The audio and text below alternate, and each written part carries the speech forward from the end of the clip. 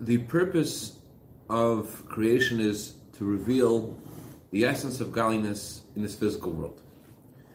Not just to reveal the light of Hashem that already gives each creature its specific life force and character and color and shape, but to reveal the essence of God. And the essence of godliness has to be revealed in this physical world. So yesterday, we explained why it's possible for a Jew to have this ability. Like what in us has a connection to the essence of godliness that allows us to reveal God's essence in this world. And we proved from the Talmud, we give an example from the Talmud about a situation in which the heavenly court disagreed with, so to speak, with Hashem, and Hashem proudly proclaims, because of our disagreement, my children were victorious over me. And we explained that the word HaKadosh Baruch Hu, which literally means the Holy One, blessed be He, refers to two kinds of godly light: the God's infinite light and God's limited mamalik olam, the light of Hashem that creates and animates the world. So the source of the Jew is in the essence of God, and because the source of the Jew is in the essence of Hashem, so therefore the halacha follows the ruling of the Jewish court in this world, so much so that God tells the angels, we need to go down to this world to see what the Jewish court says over here, because the Jewish court in this world has an advantage over the heavenly court. The heavenly court is only various different kinds of revelation of godliness, but the root of the Jew is in the essence of Hashem. That's what we learned, and we concluded with a teaching of Zitcha Magid, who adds a component, and I wanted to just explore a little bit what the component of Zitcha Magid adds to this. Zitcha Magid says that it's not just that we are rooted in God's essence, but it's more. What's the more that he adds? He says, a child is engraved in the image of his father. So, by a human being, your child is born. Once the child is born, then you can talk about the child's image being engraved in you. Your child's image is in you. But by Hashem, since the past and the future are the same, so even before a Jew is born, the image of the Jew is already etched in God's essence. The source of the Jew is in God's essence, even before he's born. Now, it's obvious that God is beyond time. What is added to the equation by saying that by Hashem the past and the future are the same? So the answer is like this. In relationship between a child and a father, we learned yesterday that it's possible for a child to surpass the achievements of his father. Why is it possible? It's possible because the child comes from the essence of the father.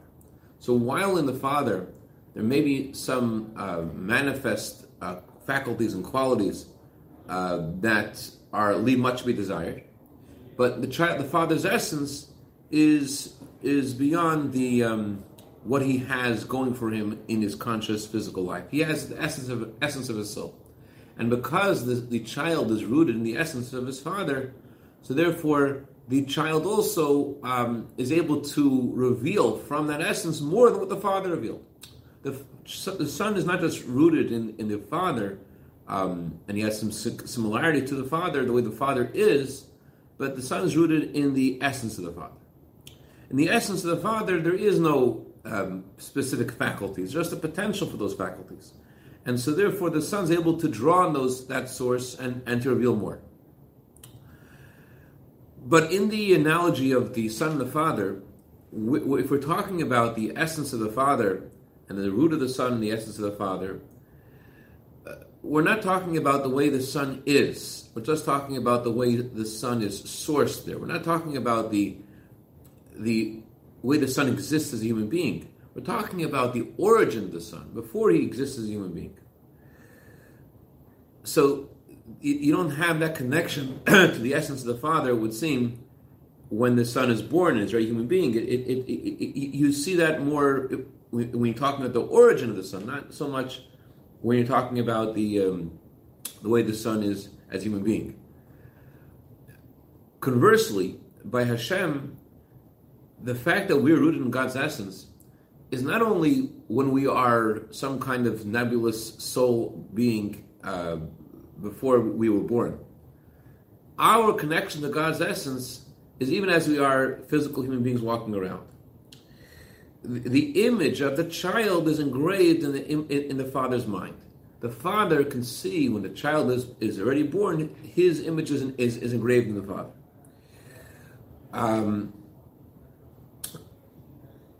The Maggid is adding that there's a synergistic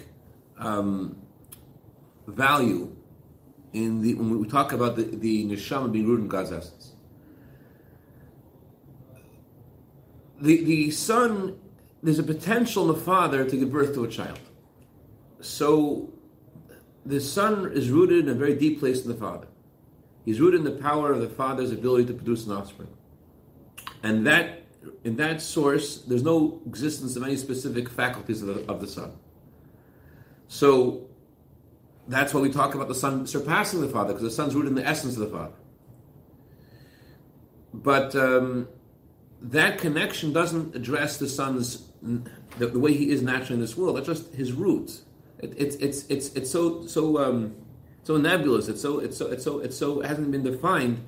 So it doesn't really inform so much about what the son's life is like in this world. It's possible, but doesn't say that it is. The Maggid says more. The Maggid says that the son's image is engraved in the mind of the father. Okay, but in that part, in that understanding, we're not talking about his divine source in the essence of the father. We're talking about the father's mind, the way the father thinks about the son. We're not talking about the essence of the father and the essence of the son. We're talking about the way the father thinks about the son. So we're talking about the way the son's born already as a human being. You don't see so much in that sentence. The father has an image of a son engraved in his mind. You don't see so much in that sentence the idea of the essence of the father, the essence of the son, the way he's beyond, the way he is before having the specific faculties he has now alive as a human being. But by the Eibishter, we have both virtues. First of all, the soul is rooted in God's essence. And Hashem doesn't have any definition. Hashem isn't about like a father, which is about having a child. A father, Hashem is beyond any being a source for anything.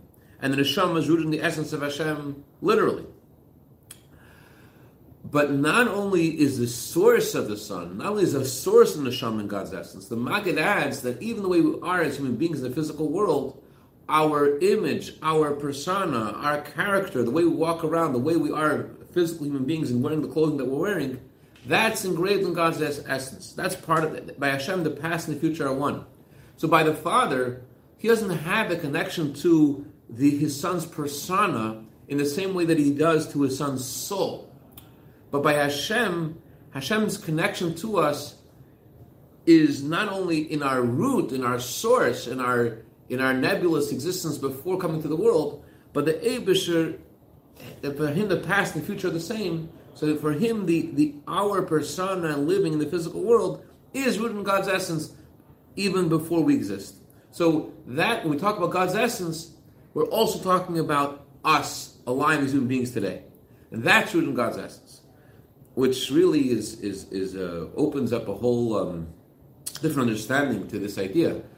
When we talk about souls rooted in God's essence, we don't necessarily associate that with ourselves. We don't associate that with some kind of divine, some kind of divine thing that we may have had once.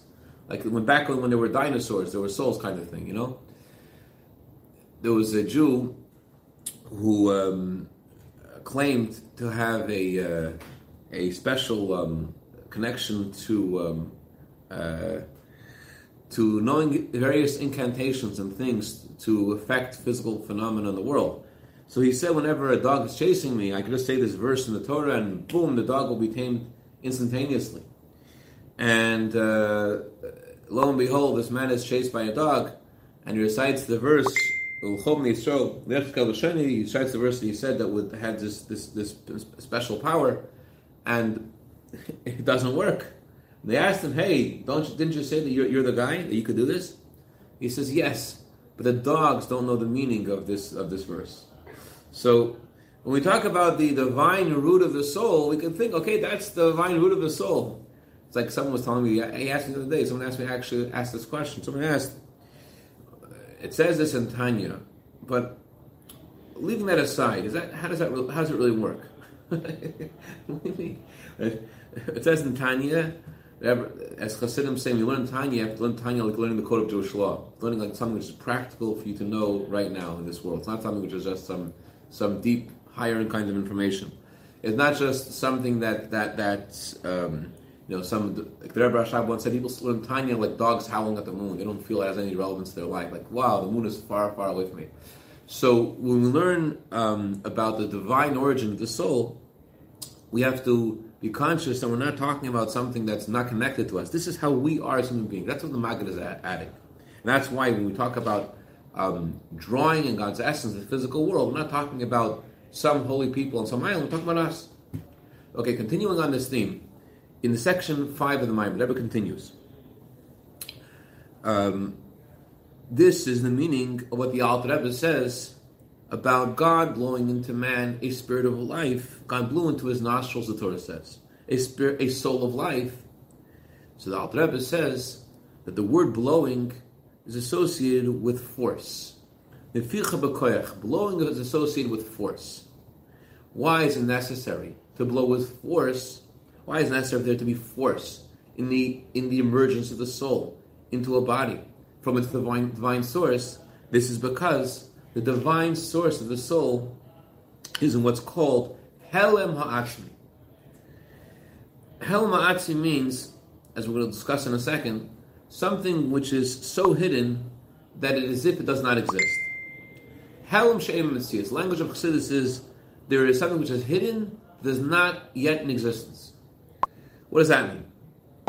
So, the classic analogy is the distinction between the potential for wood to create fire versus the potential for a flintstone to create fire.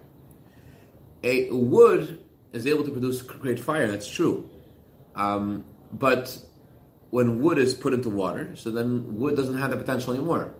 The water is able to affect the wood's potential precisely because the wood has already, right now, a manifest potential to create the fire.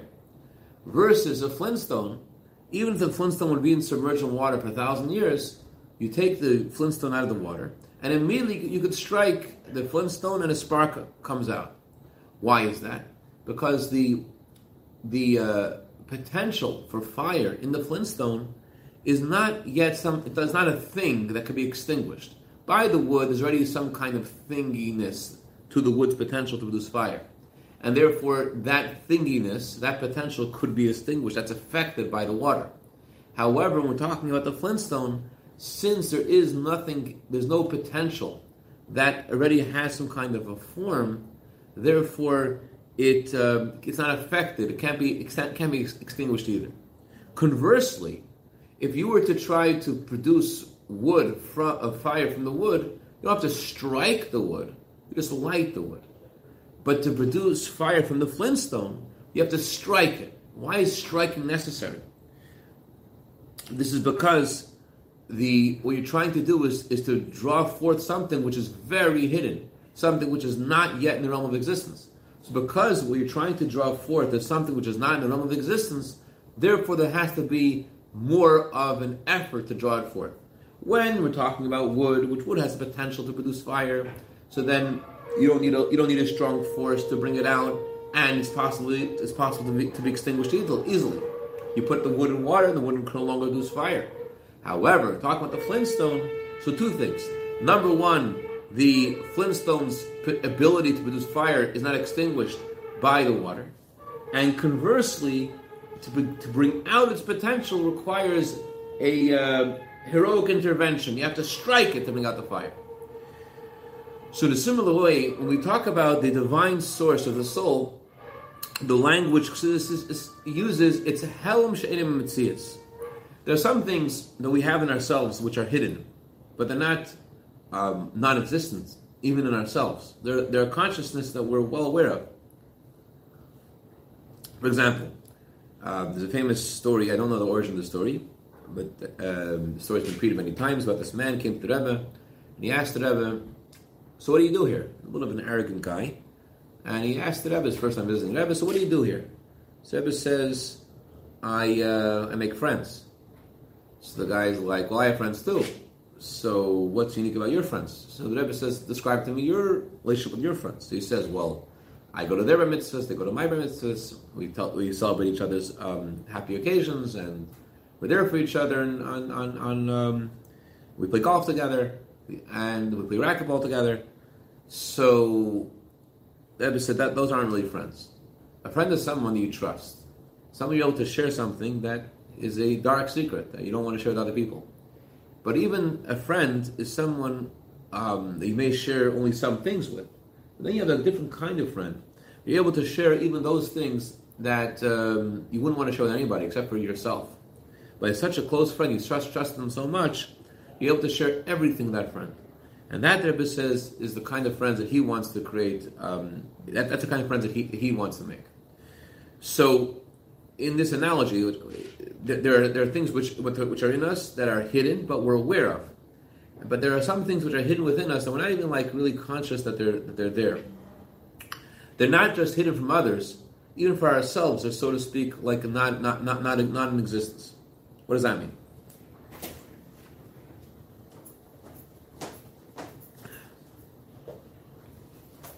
We talk about the source of a child in his father. The divine source of the child and the father, the source of the child and the father is called Helm Sheyeshem Mitzias. It's something which is hidden, but it already exists. Because a father is a father. So the language Chassidus uses about a son and a father is that the son comes from the father. He comes from a place in the father that has a relationship to the son. There is something in father that is about son. There's a relationship there before the son exists. The father has the potential to have a child, and the son comes from that potential. But the reason why the emergence of the soul from God is called, in the language of the Alter Rebbe, a forced. It's with force. It's with a blow. When you blow air, you have to use force to project that air. The reason why there's a need to use force is because, as the Maggid says, that the source of a Jew is not in Hashem as a father of a child, in a place which leaves room for existence of something else. Our source is not in God as a creator of the world. Our source is not in God as He is a father of children. Our source is in the essence of God, in the place of godliness, the essence of God literally, which is not a source for anything, which is beyond being a source for anything. So our existence there, in the essence of godliness, is in God's essence, all there is Him. All there is Hashem. There's nothing else besides Hashem. So our existence in our source is like the fire in the Flintstone, where there's nothing that yet exists in the Flintstone. Unlike in the wood, where there's already a potential for fire in the wood, therefore you could extinguish it, and if it doesn't require heroic intervention to bring out the fire from the wood. In the Flintstone, it's not yet a thing, and therefore requires a striking it to bring it out. So too, when we talk about the divine origin of Neshama in Hashem's essence, what is there in Hashem's essence? Are there more than one thing in His essence? His essence is pure, His essence is simple. His essence is indivisible. You can't talk about components in His essence. So there's not yet any existence of a soul in God's essence. Rather, all there is His essence. But it's possible to bring out from His essence, from this deep root, from this deep core of Hashem, the essence of God, it's possible for there to emerge a new existence of soul. But the new existence is something which is brand new. It's not like when the Son and the Father, where the Son already has some existence in the Father, some potential for his existence in the Father. The place that a Jew is rooted in God's essence is not a place where there's a thing yet. All there is Him. It's Helm She'enim Mitzias. in the analogy that I gave about the Rebbe and the Rebbe making friends, even the things that you know about, you don't want to show to any other people. It's still a thing. It's still something you're conscious of. Then there are some things you're unable to project because it's not possible to project. It's your very core. The neshama is rooted in the very core of God, and therefore, for the neshama to emerge from the core, from the essence of God, it's the Alter Rebbe says it requires a force. It's something which is brand new. It's not just like you have to reveal something. To bring out fire from a coal, you don't have to use force. But to bring out fire from a flintstone, there's a need for force because it's something brand new which is emerging. There was no existence yet when the soul was rooted in God's essence. All there is Him. Let me just paraphrase this from the Hebrew. You could explain that this is the meaning of the Alter Rebbe's words about God blowing into man a soul of life. Alter Rebbe says that this is that Hashem, so to speak, blew with force. The reason it needs to be blowing with force is because the source of the soul is from the essence of God, which is hidden. It's hidden in a way that does not yet exist. And to draw down something from a place which does not yet exist is through an effort. Because it's known that when you want to draw down something from a place which already exists, when you want to reveal something which is hidden, but exists already, you don't need to have any force. For example, a flame which is within a coal. Since even within the coal there is fire, it's only the fire is not yet exposed and revealed. The fire still exists, but it's not revealed. So to produce the flame from the fire is without any effort. However, when you want to produce something from a place which is not just it's hidden, it is not yet in the realm of existence at all, to produce something from there, from a place which does not yet exist, is through tircha v'yagia, is through an effort. For example, to produce fire from a flintstone, since the fire in the flintstone is in a state of hiddenness, which is not helm she'ein mitzias, it's hidden in a way that does not yet exist. Therefore, you cannot produce a fire in any other way unless you strike. It has to be a force. It has to be an effort. As Rebbe Rashab explains in many discourses. And that's the meaning of the Alter Rebbe's words. That the blowing of the spirit of life into Adam's nostrils was with force, since the root of souls is in the essence of Hashem, which is in a place which is beyond existence. Therefore, to draw down from there is through force.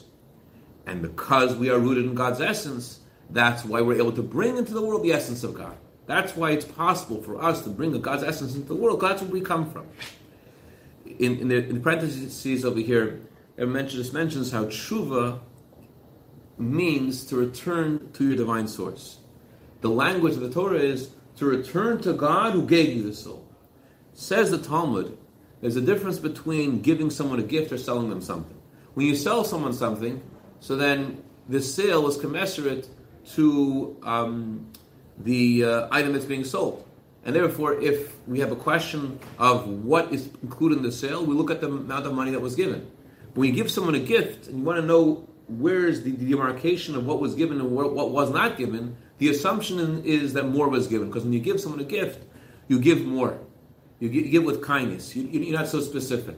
So you said, I'm giving you the house, you probably included also the back house. You probably included the front yard and the backyard and many, many more things.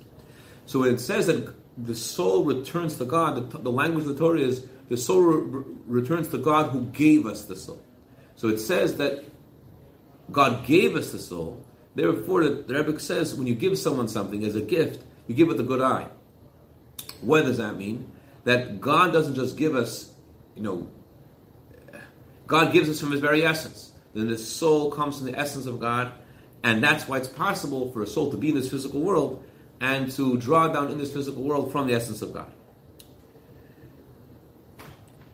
I just want to start off the next subject, and we'll continue Mishram tomorrow, because today happens to be the 25th day of Elul.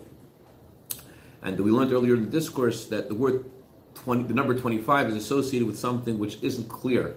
So says the Hashem, say the prophets.